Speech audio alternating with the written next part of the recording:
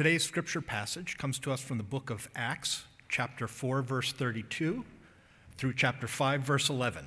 If you're using the Black Pew Bible, you can find that on page 912. If you're using the black large print version, and there's no shame in that, you can find it on page 1161. I have it right here. Okay, please stand for the reading of God's word. Now the number of those who believed were of one heart and soul, and no one said that any of the things that belonged to them was his own, but they had everything in common. And with great power the apostles were giving their testimony to the resurrection of the Lord Jesus, and great grace was upon them all. There was not a needy person among them, for as many were owners of lands or houses sold them and brought the proceeds of what was sold and laid it at the apostles' feet, and it was distributed to each as any had need. Thus Joseph, who was also called by the apostles Barnabas, which means son of encouragement, a Levite, a native of Cyprus, sold a field that belonged to him and brought the money and laid it at the apostles' feet. But a man named Ananias, with his wife Sapphira, sold a piece of property, and with his wife's knowledge he kept back for himself some of the proceeds and brought only a part of it and laid it at the apostles' feet. But Peter said, Ananias, why has Satan filled your heart to lie to the Holy Spirit and to keep back a portion for yourself, part of the proceeds of the land? While it remained unsold, did it not remain your own? And after it was sold, was it not at your disposal? Why is it that you have contrived this deed in your heart? You have not lied to man, but to God. When Ananias heard these words, he fell down and breathed his last. And great fear came upon all who heard of it. The young men rose and wrapped him up and carried him out and buried him. After an interval of about 3 hours, his wife came in, not knowing what had happened. And Peter said to her, Tell me whether you sold the land for so much. And she said, Yes, for so much. But Peter said to her, How is it that you have agreed together to test the Spirit of the Lord? Behold, the feet of those who have buried your husband are at the door, and they will carry you out. Immediately she fell down at his feet and breathed her last. When the young men came in, they found her dead, and they carried her out and buried her beside her husband. And great fear came upon the whole church and upon all who heard these things. This is God's word.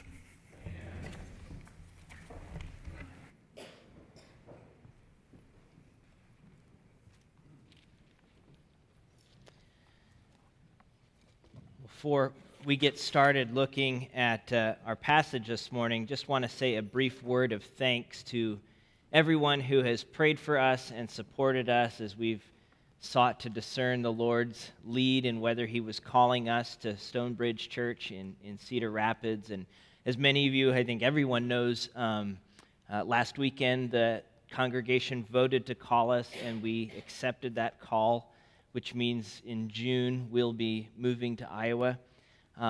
It goes without saying that this is a really bittersweet thing for us.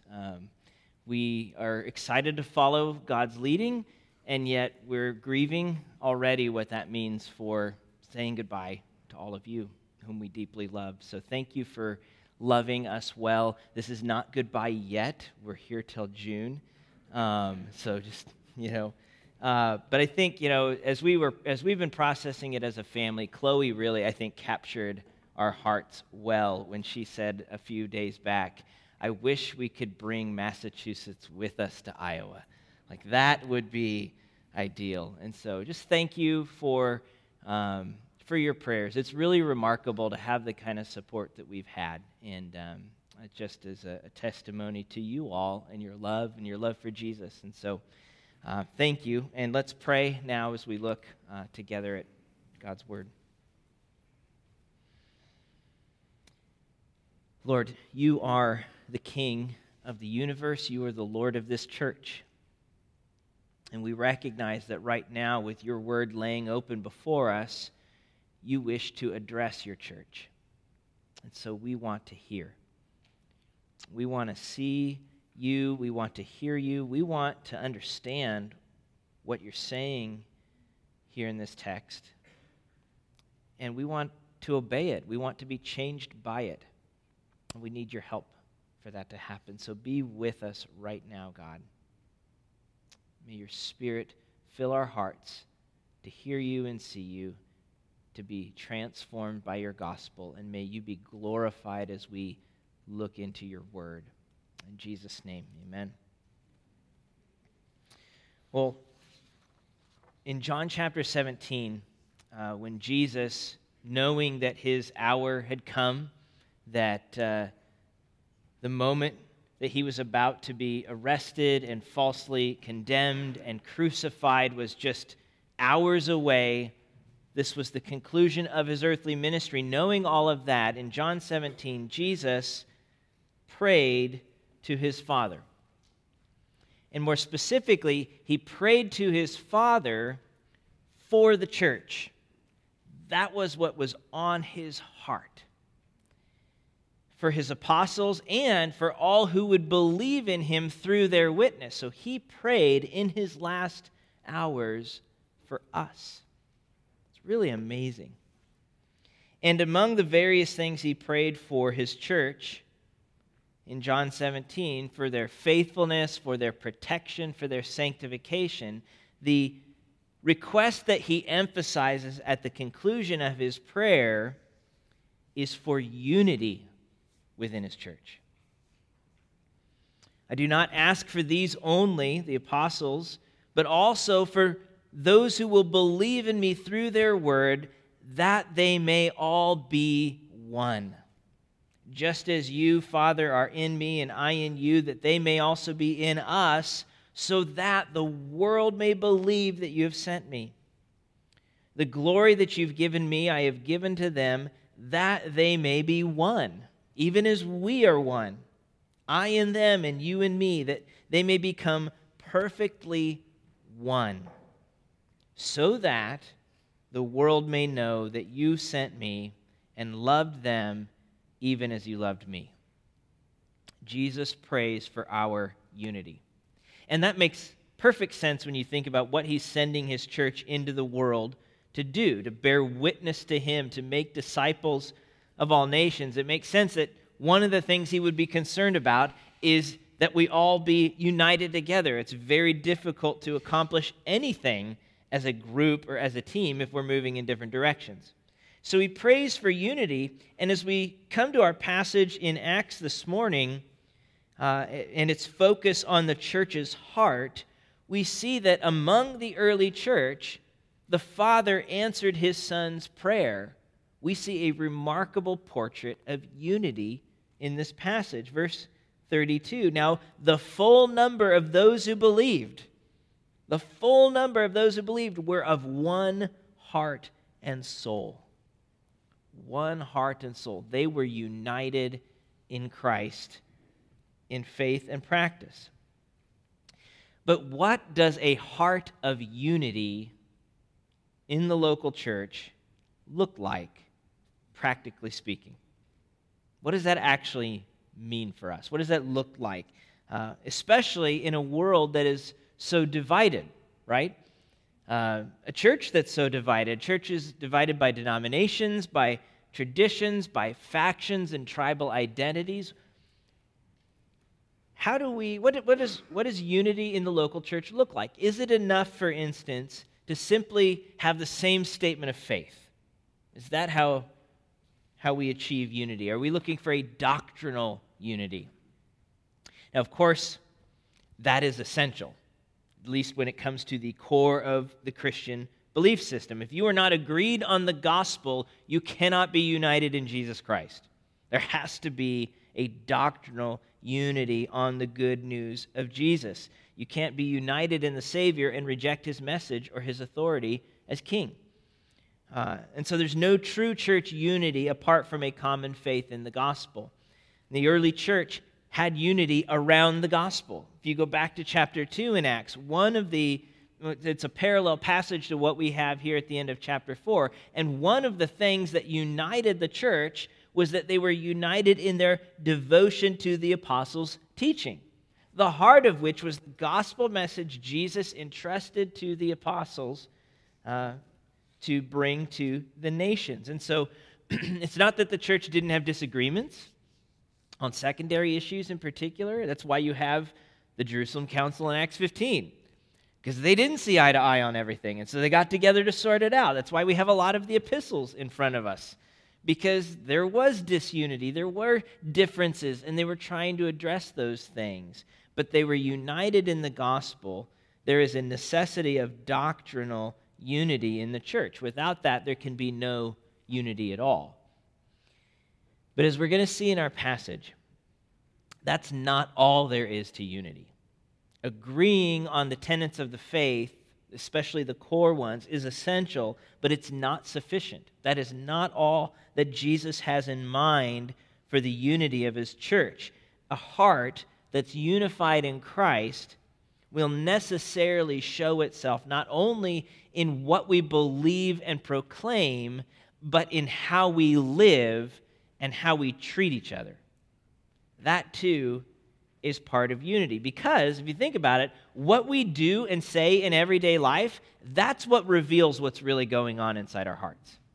I mean, nobody can see someone else's heart. I can't see into your heart and know what you're thinking. But what's inside will be exposed by how we live. Our hearts will be exposed by our lives. And God, in his vision for his church, isn't just concerned on what's on the outside. He's concerned about our hearts. And that's the emphasis of this text, the church's heart. There's two sections to the passage that CJ just read for us, both of which focus on behavior that flows from the heart. So chapter 4, 32 to 37 shows us a portrait of a unified heart. What the church looks like when the gospel of Jesus grabs us and unites us in faith and practice. That's the end of chapter 4. And then chapter 5, 1 through 11 shows us a very different picture. A portrait of a self-centered heart. What it looks like to pretend to serve the Lord, but really to use faith as a guise to serve oneself.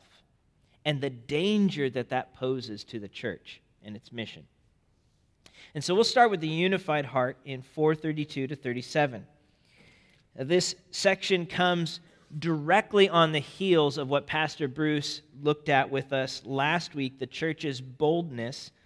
At the end of that passage, the church gathered to pray for a bold witness. And we see here, as the story continues, that bold witness does in fact continue. Verse 33, and with great power, the apostles were giving their testimony to the resurrection of the Lord Jesus. So we see that continued emphasis on witness. But everything else in this passage focuses not on the church's public witness, but on their daily lives as a community. So the witness continues, but now Luke shifts his focus a little bit to say, what's the church look like itself? How are they living in the midst of this declaration of Christ? And that's not unrelated to our public witness. How we treat each other within the local church is a powerful part of our witness before the world, whether for good or for bad, right? If we're preaching a gospel of love, but we can't stand each other, why would the world want to listen to that message? If we preach a gospel of transformation, but our lives are no different from the world around us, why should anyone care what we have to say? But if our relationships are marked by radical forgiveness, by repentance and love and sacrificial generosity, the world will notice that. And some of them, when they notice it, are going to want in on that, or at least are going to be willing to take us seriously because of what they see. And so how we live as a church is an essential part of our public witness, and that's what Luke focuses on here. And what we see in our passage is a unity of heart that's expressed in generosity and hospitality within the local church body. Generosity and hospitality within the local church body. Look again at verse 32. Now the full number of those who believed were of one heart and soul, and no one said that any of the things that belonged to him was his own, but they had everything in common. Again, that's very similar to what we read at the end of chapter 2. And then verse 34 continues, there was not a needy person among them, for as many as were owners of lands or houses sold them and brought the proceeds of what was sold and laid it at the apostles' feet, and it was distributed to each as any had need. Now, there's an important word of clarification here when you read this passage. Sometimes when people read this passage, they come to the conclusion, or they even advocate the idea that the early church was somehow communistic or socialistic or something like that. Communal property, redistribution of wealth, right? We see this. And you know, in a day when socialism is kind of taking on an increased popularity among young people in America, sometimes people will point to this passage as evidence that it's somehow biblical as an economic system. Now, at the end of the day, I don't care what you think about the relative merits of the economic systems. You can't get there from here, though. So you can evaluate each of the economic systems, and you can use biblical principles to evaluate them, and you'll find problems with all of them. But you can't say from this passage that it's advocating some sort of modern-day socialist type thing. And I think it's worth showing that briefly because that's such a common idea today. So there's three reasons why this doesn't fit into that category. First, the early church did not eliminate the reality of personal property. To say that no one said that any of the things that belonged to him was his own is not the same thing as saying that no one owned anything. The stuff still belonged to them. They just didn't treat it as though it did, and that's a very big difference. They treated it as God's, and therefore as his churches. It's a picture of radical generosity and hospitality. And we can see that distinction even clearer later in chapter 5 when Peter rebukes Ananias. He wasn't obligated to sell his property. He wasn't even obligated to give all of the proceeds to the church. It still was his, and he had the right to decide what to do with it. And so this passage doesn't eliminate the reality of personal property except in one's heart, except in how I think about it and what I do with it. So that's one clarification. Second, in both of those economic systems, socialism, communism, it's the state that collects the money and makes decisions on how to distribute it. And I'm pretty sure that the early church was not asking the Roman Empire to decide how to spend their money. That's just not what we see. Instead, it's the church that's organizing the care of the congregation. The apostles in particular, overseeing that distribution. Though, if you keep reading and you get to chapter 6, they find that they need a little help because they can't preach the word full time and carry out all of this stuff as well. And then third, and I think the most important point here, is that the system of care that we read about here was governed not by law, but by grace. Not by law, but by grace. There was no rule that if you owned property, you had to sell it and give it to the church. Again, Peter's words to Ananias in chapter 5, verse 4, while it remained unsold, did it not remain your own? And after it was sold, was it not at your disposal? So people were not sharing their possessions because they had to, but because they wanted to. They wanted to. Their generosity and hospitality was fueled by grace, not by law. That's what we're told in verse 33. And great grace was upon them all. This was a community formed and fueled by grace. Because they received grace, they operated by grace. Because Jesus Christ willingly laid down his life, gave everything to love them, they willingly laid down their lives and were eager to share what they had to love others. It's a hospitality and a generosity fueled by grace, with a heart that's united in Christ. And so the category that helps us make sense of this text here is not state-run economic systems. Rather, the category that helps us make sense of this is quite simply family. This is how families operate. When we've had trouble paying our bills, fixing a car, at times buying groceries, our family has jumped in to help us out. It's what you do. When I visit my folks in Nebraska, they don't make a distinction between which sodas in the fridge are for guests and which ones are off limits. What's theirs is mine, and what's mine is theirs because we're family. That's how it operates. And that's the picture you see in the local church body in this passage. They're one big family of God in Christ. Ownership's not the dominant category in a family. Love is the dominant category. And that's what we see here. So now comes the uncomfortable question. If that's what we see there, what does that look like today? What does that look like for a local church today? How are we doing as a local church with regard to generosity and hospitality that's fueled by the grace of God? Can we say what verse 34 says? That there is not a needy person among them. Can we say that? And are we willing to disrupt our lives to be able to say it, if not? Now, one thing I will say about this church is that it is a ridiculously generous congregation. And we have seen that in so many ways. We see it every year with our giving, not just to the general fund, but to missions, to special needs. Some of you can tell stories just like what we read in Acts chapter 4. The way that people here have come alongside you as family. Some of us do pretty well financially, but there are still needs within our congregation. And we want to be aware of that. There are households in our church, for instance, who need a car right now.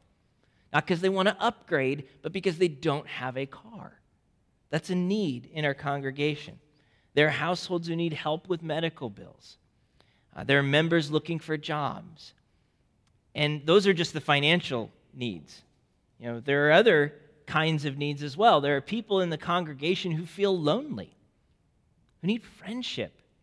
There are people who feel scared or sad, who need someone to talk to, someone to walk alongside them. There are people fighting sin, and they need support and accountability and discipleship. There are people who need someone to watch their kids, someone to provide a meal, someone to drive them to doctor's appointments. There are needs within our congregation. And if that's true about us, imagine what it's like for our unbelieving neighbors around us too, the people that we've been called to bear witness to Christ among. Which is not to say that the local church is the only line of support for its members. In fact, in Scripture, the individual bears the primary responsibility. In Ephesians 4, Paul says to let one labor doing honest work with his own hands so that he may have something to share with those in need. And later in the church in Thessalonica, when idleness, laziness had become a problem, Paul got to the point where he said, if anyone's unwilling to work, let him not eat. Like it was that bad. So there's a personal responsibility, right? But we all know that despite our best efforts, we can still find ourselves facing need, injury or illness, a downturn economy. There are any number of circumstances that can take our best efforts and turn them upside down and find ourselves in a place we never thought we'd be. There are systemic inequalities that can keep us in situations we never think we'll be able to escape. And so it's not just personal responsibility. And even, we can often find ourselves in need despite that effort. And so the second line of support, according to Scripture, is actually the family, the biological or legal one, if you're adopted or married into it.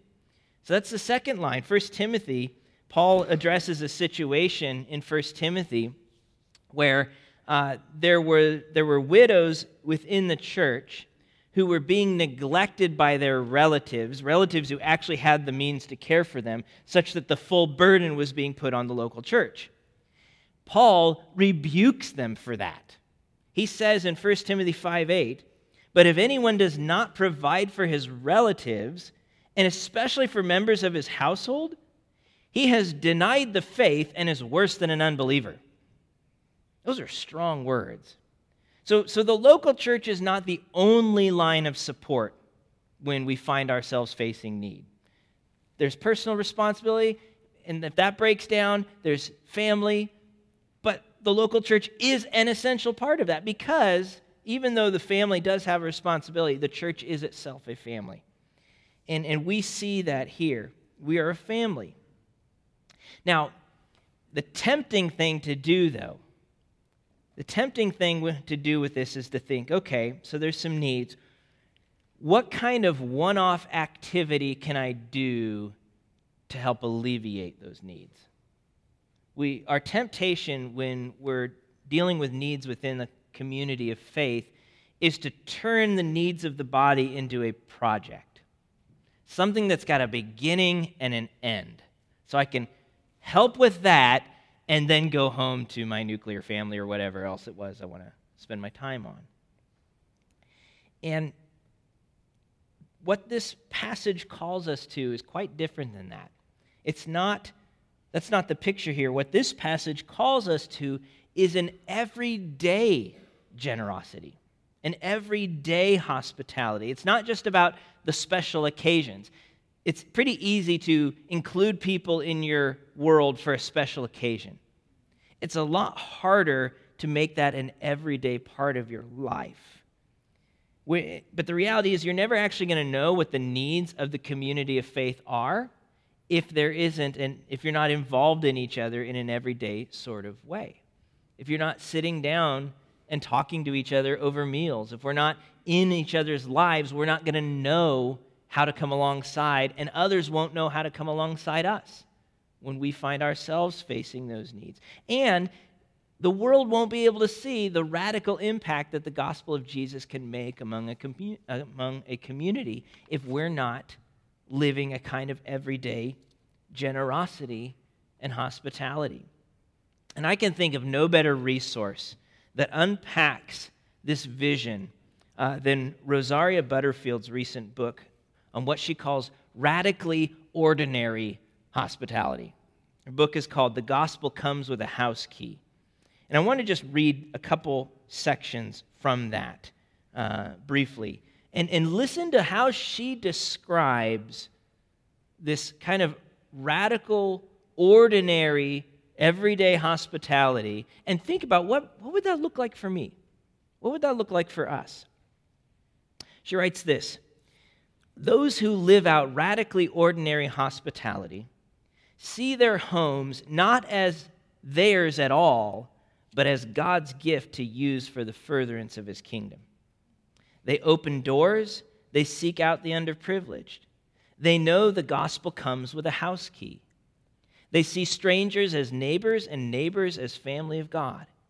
They recoil at reducing a person to a category or a label. They see God's image reflected in the eyes of every human being on earth. A truly hospitable heart anticipates everyday Christ-centered table fellowship and guests who are genuinely in need. Such a heart seeks opportunities to serve. Radically ordinary hospitality doesn't keep fussy lists or make big deals about invitations. Invitations are open. Practicing radically ordinary hospitality necessitates building margin time into the day, time where regular routines can be disrupted but not destroyed. This margin stays open for the Lord to fill. To take an older neighbor to the doctor, to babysit on the fly, to make room for a family displaced by a flood or a worldwide refugee crisis. Living out radically ordinary hospitality leaves us with plenty to share because we intentionally live below our means. In radically ordinary hospitality, host and guest are interchangeable. If you come to my house for dinner and notice that I'm still teaching a math lesson to a child, and my laundry remains on the dining room table unfolded, you roll up your sleeves and you fold my laundry, or set the table, or load the dishwasher, or feed the dogs. Radically ordinary hospitality means that hosts are not embarrassed to receive help, and guests know that their help is needed. A family of God gathering daily together needs each and every person. And radically ordinary hospitality gives evidence of faith in Jesus' power to save. It doesn't get dug in over politics or culture or where someone stands on current events. It knows what conversation means, what identity in Christ does, and what repentance creates. It knows that sin is deceptive. To be deceived means to be taken captive by an evil force to do its bidding. It knows that people need to be rescued from their sin, not given pep talks about good choice making. It remembers that Jesus rescues people from their sin. Jesus rescued us. Jesus lives and reigns. I encourage you, it's a short little book, but it's worth picking up and thinking about, what does this look like for a family of God living out a radical generosity that embodies the gospel both within the congregation and beyond? What would that look like? It's not about following a new set of rules. This isn't about pressure to perform. This is about hearts united in Christ, overflowing in love, amid a watching world, and taking steps to make sure there's actually space in my life for something like that to happen. There's so much busyness in our world that crowds out any opportunity to actually love meaningfully. Part of being different from the world is not overloading our lives so much that we can't have space simply to love. So a heart unified in Christ expresses itself in a radical, ordinary hospitality amid a courageous witness. And Peter gives us a specific example of that at the end of chapter 4. He shows the example of Barnabas, who took something that belonged to him, something that he probably profited from. He sold a field and brought the money and laid it at the apostles' feet. He puts a face on the general habit of the early church. But Barnabas' example also sets us up for the contrast that follows in chapter 5. And what's really one of the most shocking stories in the book of Acts. When I was thinking about which passages to select from Acts to preach on, I was trying to avoid this one because it's really hard. It's really weird. In fact, I tried to farm it off to several other people. But here we are. So if you look at chapter 5, look at 5:1 through 2. And here we see this with Ananias and Sapphira, not a portrait of a unified heart, but a portrait of a self-centered heart. So look at 5:1 through 2, and listen to the intentional echo of the end of chapter 4. Like the story's continuing here. But a man named Ananias with his wife Sapphira sold a piece of property, just like Barnabas, and with his wife's knowledge kept back for himself some of the proceeds and brought only a part of it and laid it at the apostles' feet. Also kind of like Barnabas. So there's some intentional echoing here, but there's some very different things happening, right? This whole part about them keeping back for themselves some of the proceeds and only bringing part of it. Now, again, we have to stop and ask the question, what precisely do Ananias and Sapphira do wrong here? What is their sin, their crime, if you will, that results in such a harsh and swift consequence? Well, as we noted earlier, it's not that they were required to sell property and give it to the church. There's no law or rule about that. Nor were they required to sell 100 or to give 100% of the proceeds to the church either. Again, Peter's response in verse 4, while it remained unsold, did it not remain your own? And after it was sold, was it not at your disposal? They had full, authority to decide what they did with their money. There was no law that they were breaking here by keeping back part of it. The problem is that they willfully misrepresented the size and nature of their gift. They claimed to give the entire sale amount, but secretly kept back some for themselves, probably to look good spiritually. You can imagine everyone's excited about Barnabas' gift and how generous it is. It's like, well, we can do that, but they wanted the praise that comes from giving generously, but the personal gain that comes from keeping the money. They wanted both of those things at the same time. And so deception and greed that came from a self-centered heart. And it wasn't an accident. It's not like they forgot how much they actually sold it for and they accidentally only gave part of it, or that they changed their plans midstream and because something came up. Their misrepresentation was premeditated. Verse 2, with his wife's knowledge, he kept back for himself some of the proceeds. And then when Sapphira shows up later, Peter gives her a chance to come clean. Verse 8, tell me whether you sold the land for so much. And she said, yes, for so much.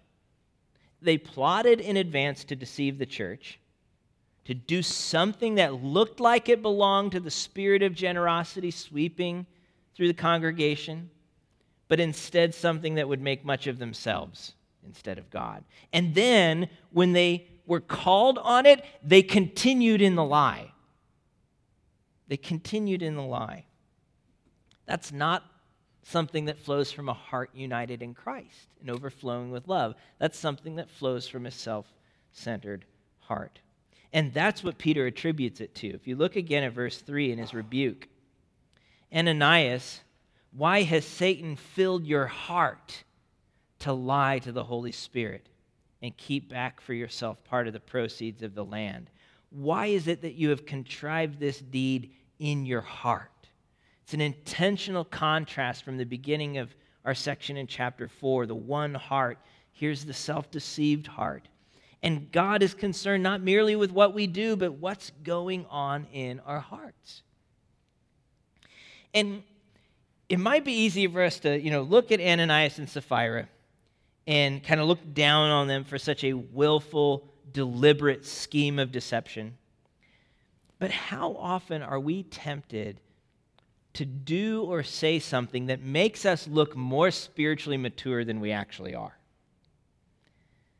Kent Hughes writes, examples of Ananias' sin today include creating the impression that we're a people of prayer when we're not, or making it look like we have it all together when we don't, promoting the idea that we are generous when we're so tight we squeak when we smile, misrepresenting our spiritual effectiveness. For example, saying, when I was at the crusade in New York, I ran the whole follow-up program when in truth you were a substitute counselor, something like that. So we can misrepresent our spiritual maturity and not be that far off from what Ananias and Sapphira do here. And what they didn't understand, and what we often don't understand, is that lying to the church is lying to God. Lying to the body of Christ is lying to Christ. That's what Peter tells us. Why has Satan filled your heart to lie to the Holy Spirit? You've not lied to man, but to God, verse 4. How is it that you've agreed together to test the Spirit of the Lord? Verse 9. It's interesting. This is one more indication of how Jesus remains the central figure of the book of Acts. He is active and present by his Spirit in his church, such that love for Jesus shows itself in love for the church, and lying to the church means lying to Jesus. That's the relationship you see here, the connection between Christ and his bride, and the consequences for Ananias and Sapphira are severe. They both drop dead when caught in their deception. It's pretty shocking. Some would say it's a bit overkill. It seems unfair. Why didn't they get a chance? And so on. Why is Peter so nasty? Of course, it's not Peter that's judging them. This is God's consequences. Peter's simply the prophet announcing it. And we can read this and it makes some of us pretty uncomfortable. What if God does something like that for me? I mean, yeah, I had a friend who once wanted to do a biblical theology on internship, and his proof text was this one here, where it says, the young men carried them out. He's like, those are the interns. If God did the same thing every time we misrepresented our spiritual maturity, our interns, Austin was sick this morning, he'd be super busy though, right? I mean, who really can stand? And that uncomfortableness is actually part of the point of Ananias and Sapphira receiving such a startling and severe consequence. It's to remind the church that God is holy. God is holy. He's not to be trifled with or used to promote yourself. What's interesting is that just as great grace fueled the church in verse 33 earlier, here the reaction to God's discipline of both Ananias and Sapphira is that a great fear came over the congregation. And that's not necessarily a bad thing. God's grace and God's holiness are not at odds with each other. They are inseparable. You can't play one off of the other and think you're going to get away with it. What's in our hearts will be exposed, whether on earth, here, or at the judgment seat of Christ. And both God's grace and God's holiness are effective motivators for living faithfully as His followers. He's a holy God, and that's why we need His grace so much. But don't be tempted to make light of His grace and ignore His holiness. So what do we do with all of this? What do we do with all of this? First, we ask God to examine our hearts. We ask God to examine our hearts. We pray what David prayed in Psalm 139. Search me, O God, and know my heart. Try me and know my thoughts, and see if there be any grievous way in me, and lead me in the way everlasting. And where we see something we don't like, as we ask God to search our hearts, something that dishonors God, something that deprives His people of love, where we see something that's exposed there, we repent. We repent. We seek help repenting. We reflect on that. Where's that coming from? You might spend time journaling or praying or reading Scripture, talking to a trusted friend who can help you grow spiritually. But we ask God to search our hearts, and then we address what He exposes. That's the first step. Second, we ask God to help us see the local church the way He sees it. Not as a mere institution, even less as a project, but as the body of Christ and our eternal family in God. Brothers and sisters united in Christ, bound by a common love, a common spirit, a common hope, and a common cause to make Christ known. We want to see His church the way He sees it.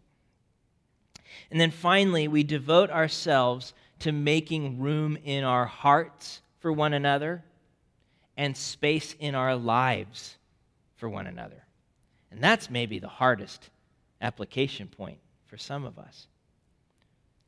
But ask God to show you two things that you can do differently to make radical, ordinary hospitality more true of your life than it is right now.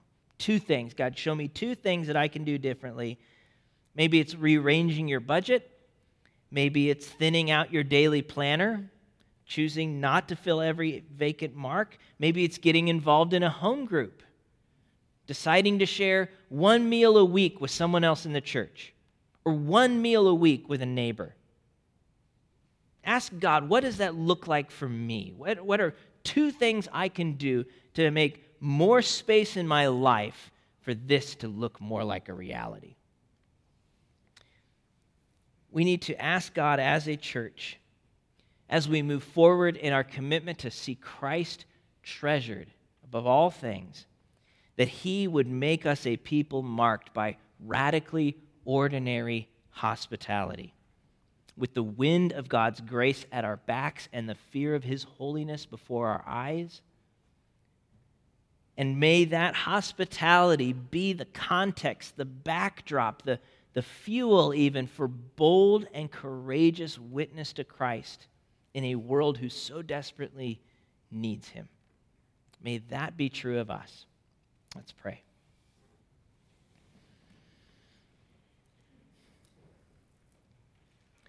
Lord, what a challenging passage in so many ways. It challenges our concept of you. It challenges our standards of life. But Lord, would we set ourselves to follow you? Lord, would you keep us from operating out of guilt or shame, out of obligation, out of law? Lord, there's no law in this passage there's no law that motivates, I should say. There are standards, there are rules, there's holiness all over, but it's your grace that drives us, God. We're accepted by your grace and we love by your grace. So would your grace be our fuel? Would your holiness be our fuel? Would you help us to trust you and follow you as a generous congregation? Would you open our eyes to see needs that we weren't even aware of? Would you open our hearts to joyfully help meet them? Lord, we need you, and we thank you that in Christ you are with us. In Jesus' name, amen.